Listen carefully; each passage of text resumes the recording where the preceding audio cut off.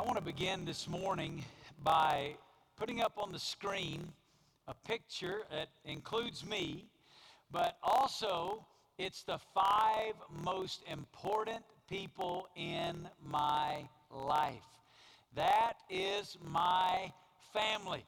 That's my wife and my 4 children, and I am a blessed individual. God has been so good to me in providing me the family that God's given to me. And before I am anything else in life, I am a husband and I am a father.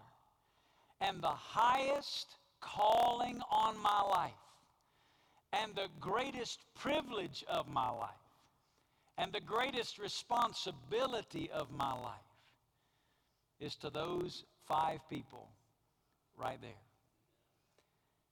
My wife and I take very seriously that calling that God's given us to raise our children and disciple our kids in their love relationship with Jesus. And like any of you that walk through that journey, there are ups and there are downs. None of us are perfect at that.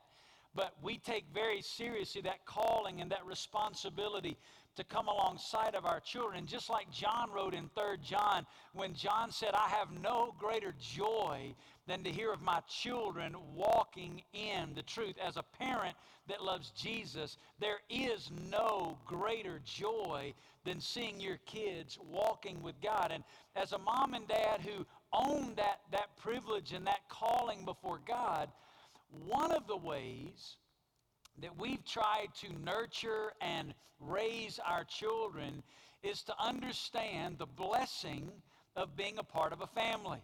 Being a part of a family is a great, great, precious blessing.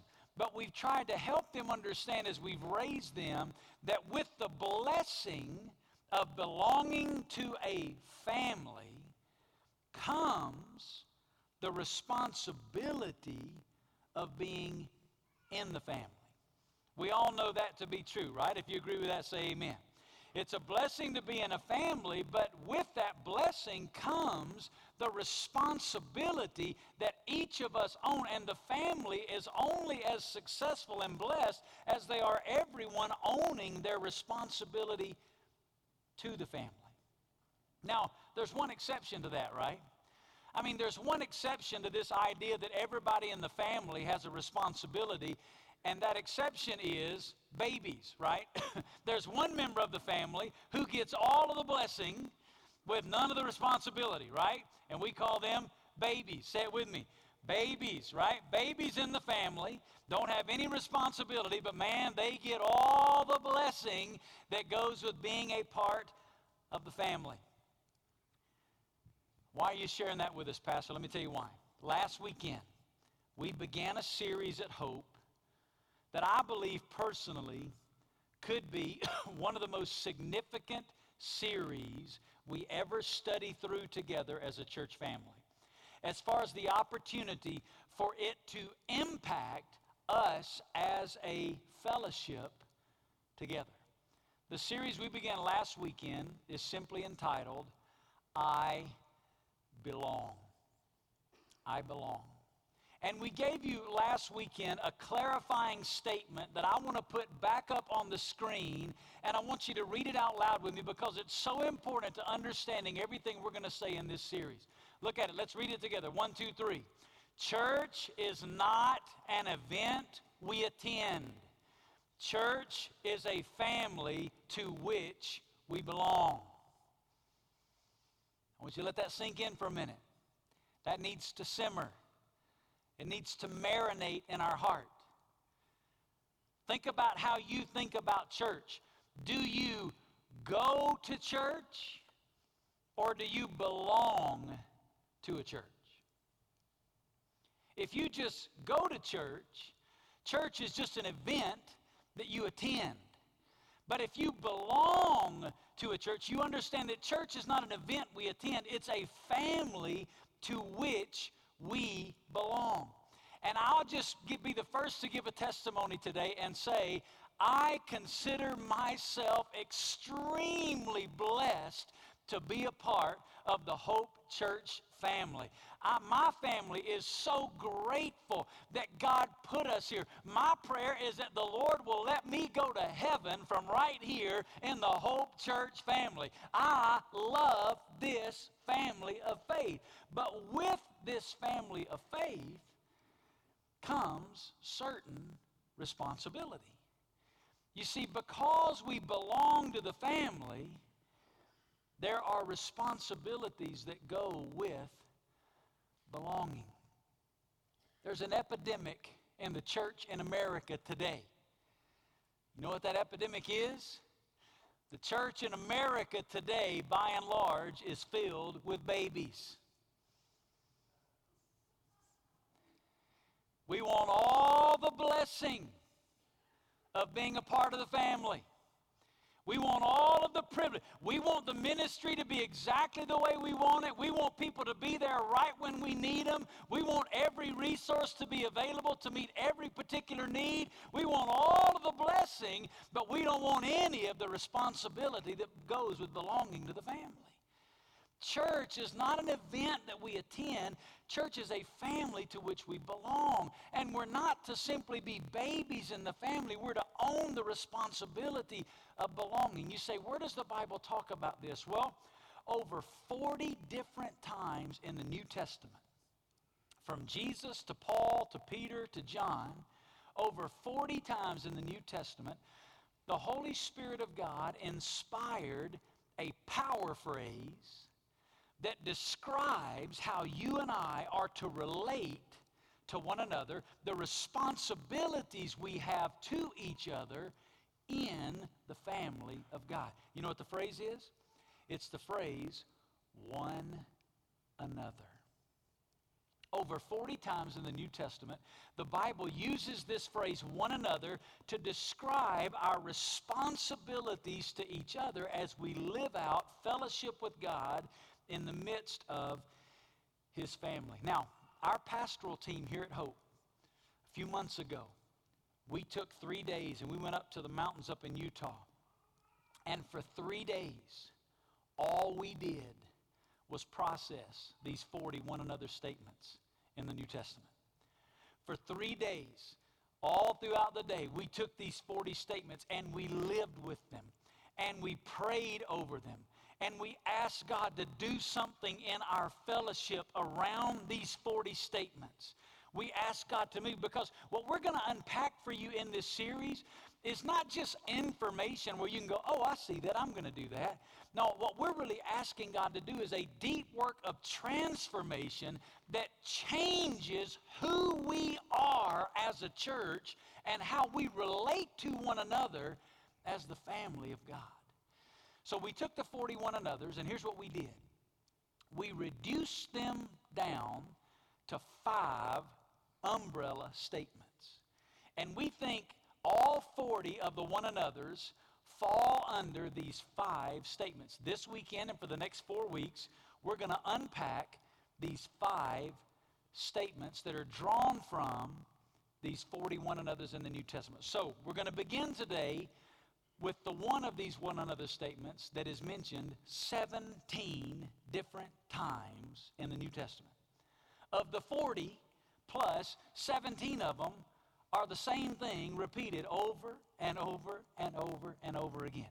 Anybody have a clue what the first one is? Love one another. Say it together.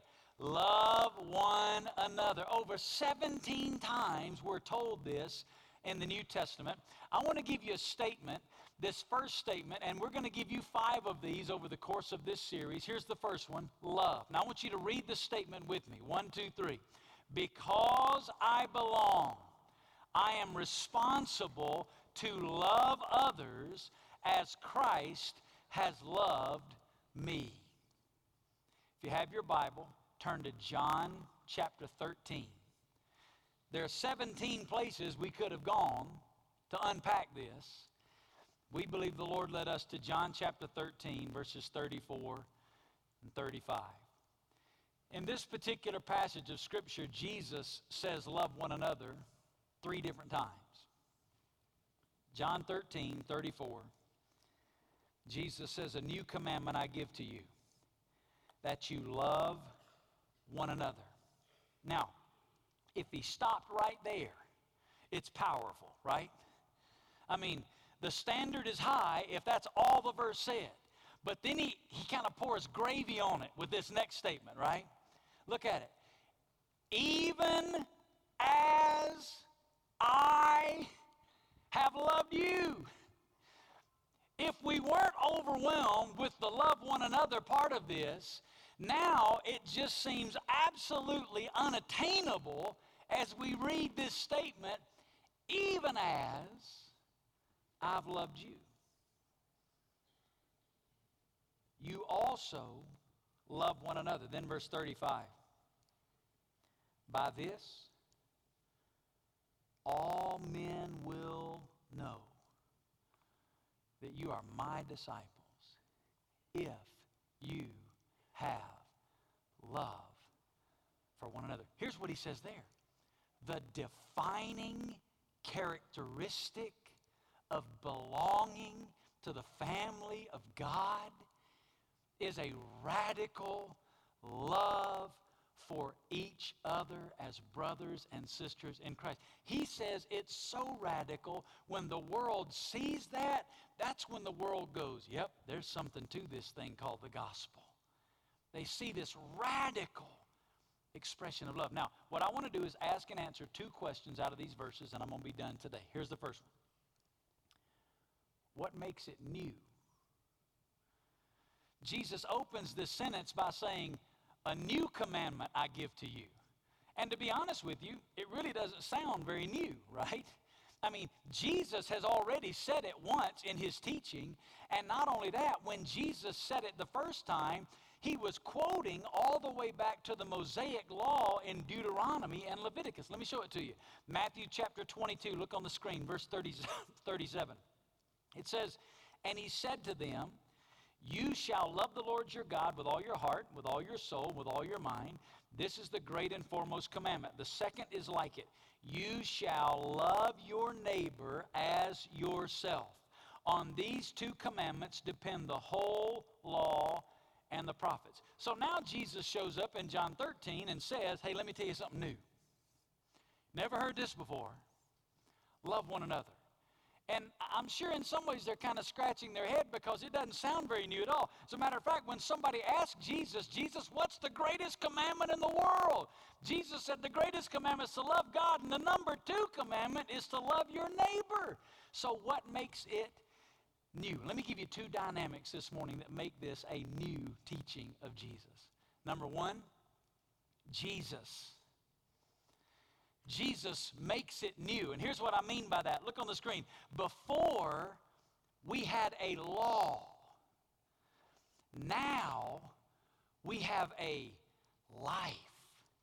You see, in the Old Testament law, Moses gave us and defined for us the standard. Here's the standard. Love your neighbor as yourself. But we all know what the law did, right? The law only showed us our inability to live up to God's standard. Because no matter how hard I tried to keep the law, guess what? We all failed, right? That's why we're all sitting here this morning. We failed at keeping the law of God. There's nothing we could do to earn a right standing before God. The law revealed the standard, but the law showed us our inability to keep that standard. In Jesus, Jesus gives us so much more than a law.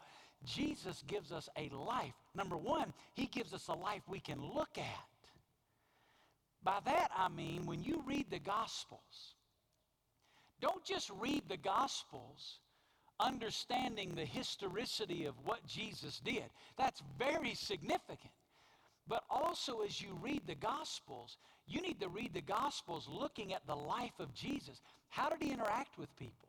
How did he relate to people? How did he love people? How did he serve people? In Jesus, we get to see the law embodied. We get to see God's righteous standard fleshed out as a human being in relationships with other people. So Jesus, this is new because he gave us a life that we could examine, that we could look at, and that we could watch. But listen, it's even more than that. Jesus did not just give us a life we can look to. Jesus gave us a life we can live. You see, Jesus did not come simply to be an example for us to follow. Jesus came to give us his very life. The glorious reality of the gospel is that when I surrender the control of my life to Jesus Christ, Jesus comes to live by his Spirit inside of me. At the moment of salvation, Christ comes to live in us, and the life that we experience is not just a better us, it is literally Christ in us. I want to give you a statement this morning that I hope is life-changing for you. Look at it on the screen. Jesus didn't come to be my helper. Jesus came to be my life. Read that out loud with me. Jesus didn't come to be my helper. Jesus came to be my life. And listen to me, that's not just semantics. That's the difference in relationship and religion. That's the difference in me trying to live for Jesus and Jesus living in and through me. I don't need to say, Lord, I need you to help me today to be strong. I don't need Jesus' help. I need Jesus to be strong in me. Lord, I need you to help me be patient. I don't need his help. You see, asking for help implies I'm bringing something to the table, and I just need a little bit of help from Jesus, and if Jesus will give me a little bit of help, then together we can get over the hump. Here's the reality. I don't bring anything to the table. I'm dead to myself. I'm dead in my sin. I need Christ's life in me, and that's the power of the gospel, that Christ didn't come to set an example for me to follow. Jesus came to live his life through me. So when you start talking about this issue, when we start talking about this issue of loving one another, it's literally not Jesus help me to love my brother and sister in Christ. No, it's Jesus, you love through me like I can't love. That's why Jesus said in John 13, even as I have loved you. Kenneth Wuest is a great Greek scholar. Kenneth Wuest adds this about that particular phrase. Listen to what he said. That phrase is not a simple comparison, but a conformity. It means this love is to be of the same nature. Here's what that means. Jesus is not challenging us to love others like he did. He is challenging us to allow him to love others through us. I hope today that sets you free. I hope today that invites you to dependence on him. What makes this new is Jesus. It's his life in us. It's not me trying to live for Jesus. It's Jesus living in and through me. So one thing that makes this new is Jesus. Before we had a law, now we have a life. Let me tell you the second thing that makes it new. The church. Before, the command was general. Now the command is specific. Before, he said, love your neighbor. In Hebrew, the word neighbor means anybody close. It's only dealing with proximity. Whoever happens to be around you at the time, that's who you're to love. Jesus said, love one another. It is not de-emphasizing the reality that we are to love our neighbor. We're to love everybody. But it is elevating the dynamic kind of love that is supposed to exist inside of the family of God. This phrase, one another, is used exclusively in the New Testament to refer to the family of God. You see, Jesus came not only to give us his life, but he gave birth to a community where we are to live out that life in fellowship with others called the church. I want to put a definition up on the screen. We used it last weekend. What is a church? Look at it. It's a local community of baptized Jesus followers uniting together under biblical leadership to share in the mission of Christ. That's the church. And here's what Jesus is saying. As we come together as the church and we demonstrate the kind of love that can only be explained as Jesus and us. I mean, look around you. This is a diverse place. The world would look at us and say we don't fit together, right? But we're able to love each other. Why? Because of Christ in us and the ground being level at the foot of the cross. And when the world sees that, Jesus says, by this, all men will know that you're my disciple, that you've experienced my gospel. As we live this out, it authenticates and displays the power of the gospel to the watching world. Listen to the way Rick Warren describes it. He said, Jesus said our love for each other, not our doctrinal beliefs, is our greatest witness to the world. When we come together in love as a church family from different backgrounds, race, and social status, it is a powerful witness to the world. So we are to love one another to the degree that the defining characteristic of our fellowship should be love for one another. Now, not just the kind of love we're trying to create, but literally His love towards us and in us and through us. So that begs a second question.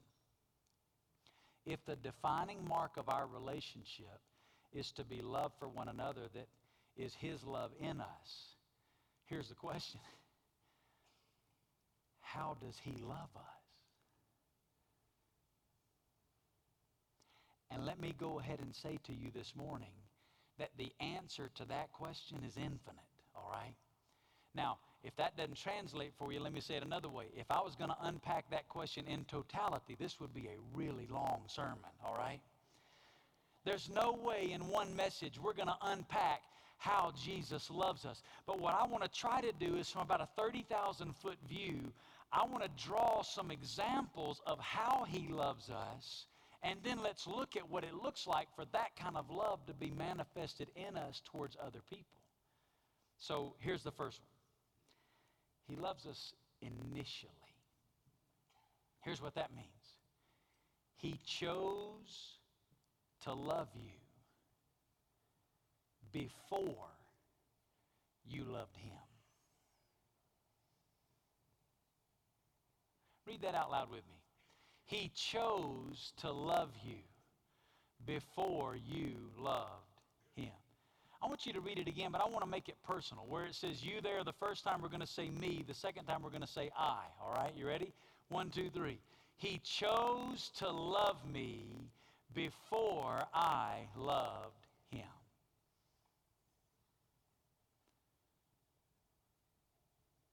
He loved you first. He loved you by choice. Let me show it to you in the Bible. 1 John chapter 4, verse 10. It says, in this is love. Not that we love God. As a matter of fact, we were just the opposite. We were running from God. We were trying to find satisfaction in anything but God. We were trying to let our lives revolve around everything in place of God. The Bible says, you want to talk about love? And this is love.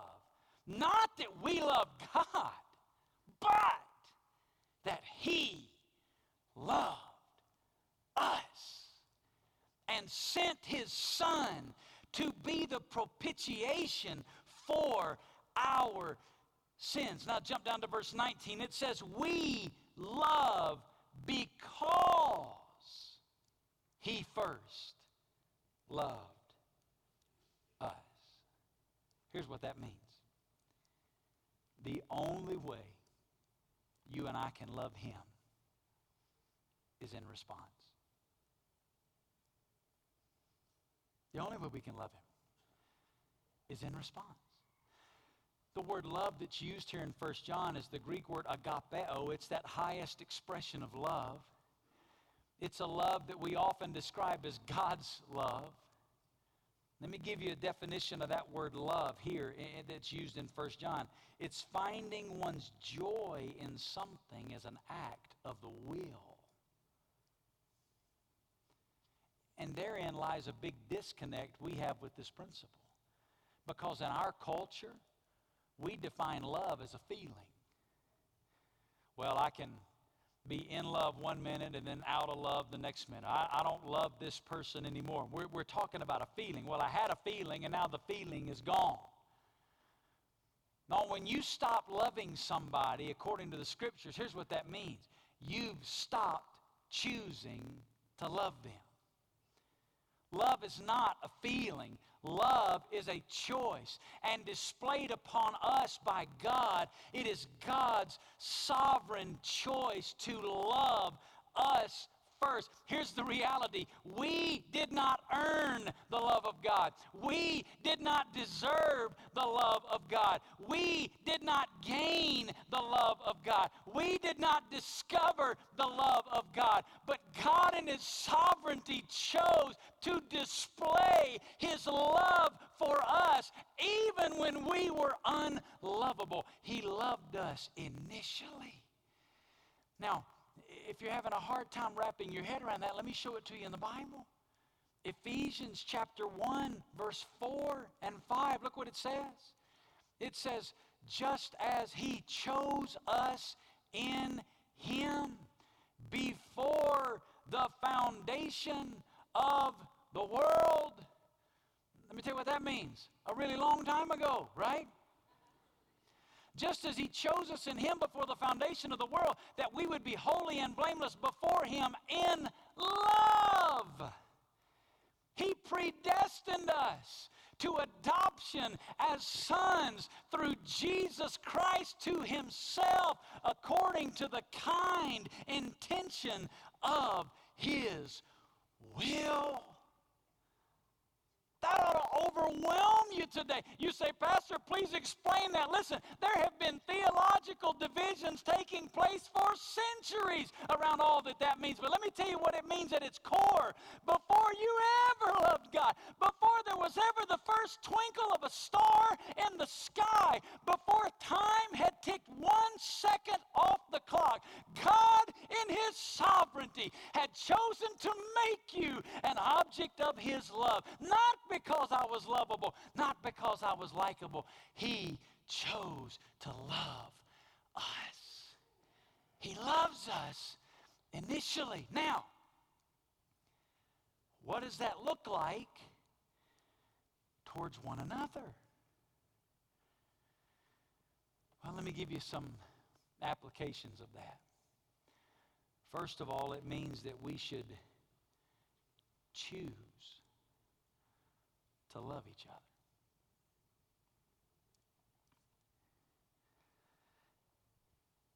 We'd be real honest for a minute. Everybody all right with that? If you're all right with that, nod your head at me. Because I'm telling you, it's about to get real honest, okay? There are some people in the family of God that are harder to love than others. Well, don't look at them. Don't make eye contact with them right now. That would be disastrous, all right? Because as soon as I said it, you know who came to your mind, right? I told you it's about to get real. It's about to get honest. I mean, let's just get real honest, all right? Some of you this morning are sitting where you're sitting because by nature we tend to avoid people like that, right? Oh, it just got quiet. Some of you go to the small group that you go to because some of those other people were in your other small group. And instead of choosing to love, you chose to jetpack out, right?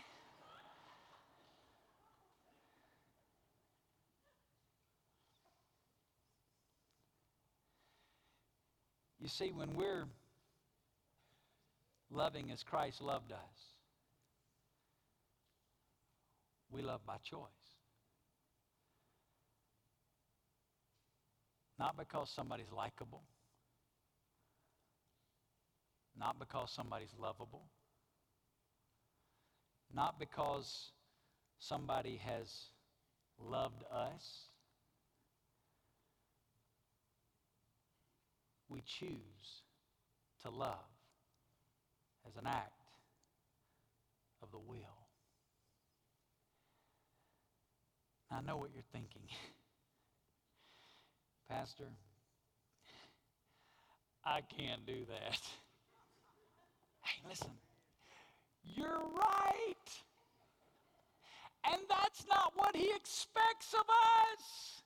He's not saying, here's the law, you go do it. Here's what he's saying, I've come to love through you in a way you can't love left to yourself. The kind of love that he's describing, this kind of initial chosen love for other people, this love that is volitional and of our will, is not the kind of love that we have naturally. But as we depend on Jesus, guess what?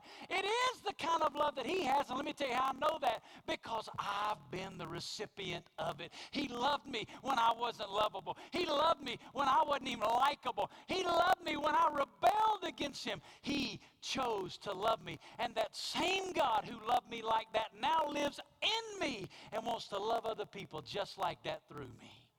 I can't do it, but he can as I live in dependence on him. So, who in this church do you need to choose to love?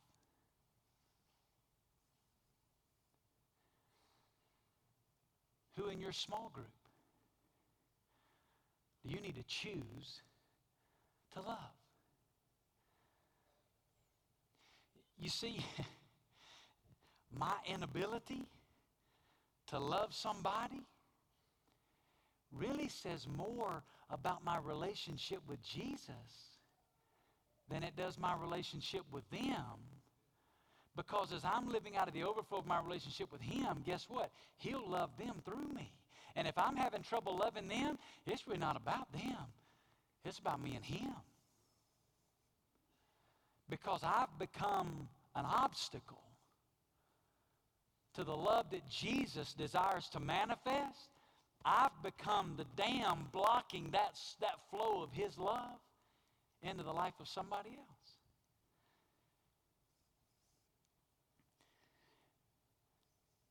We're to take the initiative. We're not to wait on somebody else to love us first. It's initial. Let me give you a second one. He loved us sacrificially. By that I mean he laid down his life for you. I mean, isn't that the whole core of the gospel? The core message of the gospel is that God so loved us that he gave his only begotten Son. Listen to the way Romans 5:8 says it. But God demonstrates his own love toward us. The word demonstrate in the Greek language, it's a compound word. It's two words put together. Here are the two words. To place or to put, and then in front of. Here's what it literally says. Here's how God put his love right in front of you. Right in your face. But God demonstrates his own love toward us in that while we were yet trying to be good people, no, what does it say? Sinners. Christ died for us. The core message of the gospel is that Christ laid down his life for you and me. Our salvation was purchased by his sacrifice for us on the cross. The cross was not just a great example of love. The cross was the only means by which we could experience the love of God. Christ atoned for our sins on the cross. That's why 1 John writes it this way in 1 John 3. He says, we know love by this, that He laid down His life for us, and we ought to lay down our lives for the brethren. He makes that leap from His love to our love for each other. Let me read it to you in the Message paraphrase of the Bible. Look at the way Eugene Peterson describes this verse, 1 John 3:16. He said, this is how we've come to understand and experience love.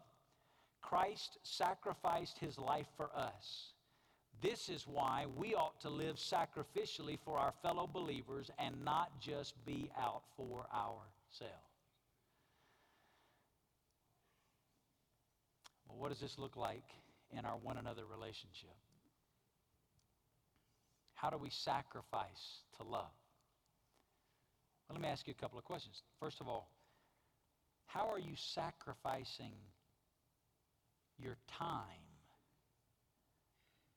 to be with, to do life with your brothers and sisters in Christ? Somebody said that the greatest way to spell love is T-I-M-E.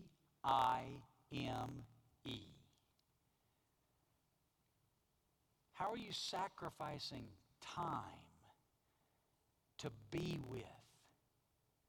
You see, small groups is not just a program in our church where we meet together to study the Bible. Small groups provides us a platform to sacrifice time to be with our brothers and sisters in Christ, to demonstrate the love of Jesus with them. Are you sacrificing time to be with an individual and disciple them in their faith, to walk along with them, to pour into them what's been poured into you? Am I loving one another by sacrificing time to be with, to invest in, to do life with? Or am I so busy doing my thing that I don't have time? The church is only this event that I attend. I don't have time to invest in relationships. Let me ask you another question. Am I sacrificing my gifts and abilities and talents to serve my brothers and sisters in Christ?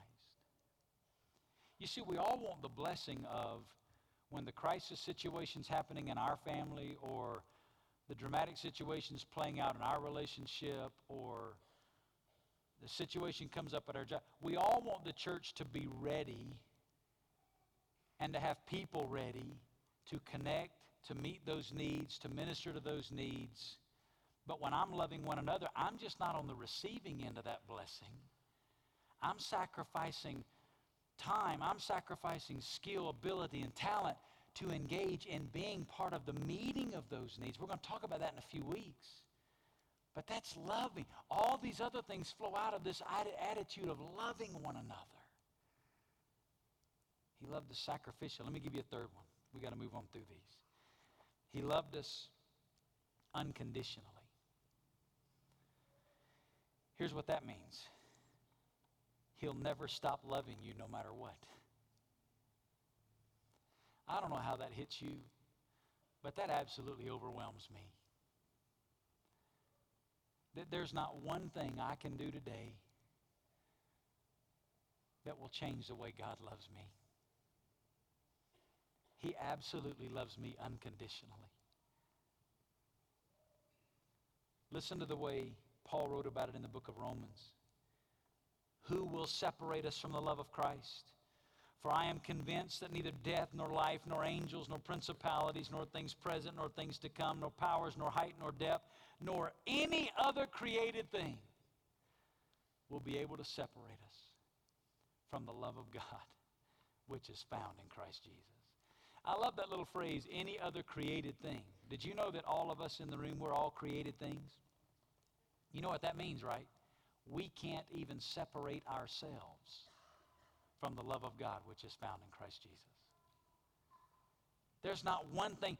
His love for me today is not rooted in my performance. His love for me is not based on who I am. Listen, His love for me is based on who He is. Isn't that awesome? Well, how does that flesh out here in our relationships with one another? Here's how it fleshes out. Our love for one another is not based on how they treat me. It's based on who they are in Christ. You see, we're not just to love those who love us. Anybody can do that. The world has no problem doing that. It's loving those who are unlovable, loving those who mistreat us. It's an unconditional quality of love. Unconditional love means you don't leave when you get your feelings hurt. Unconditional love means I love you regardless of how you treat me. Just real candidly for a moment. And I'm sharing this with you today from a broken heart. It's something that's just on me right now. There is a serious issue in the church in Las Vegas. It's really all over America,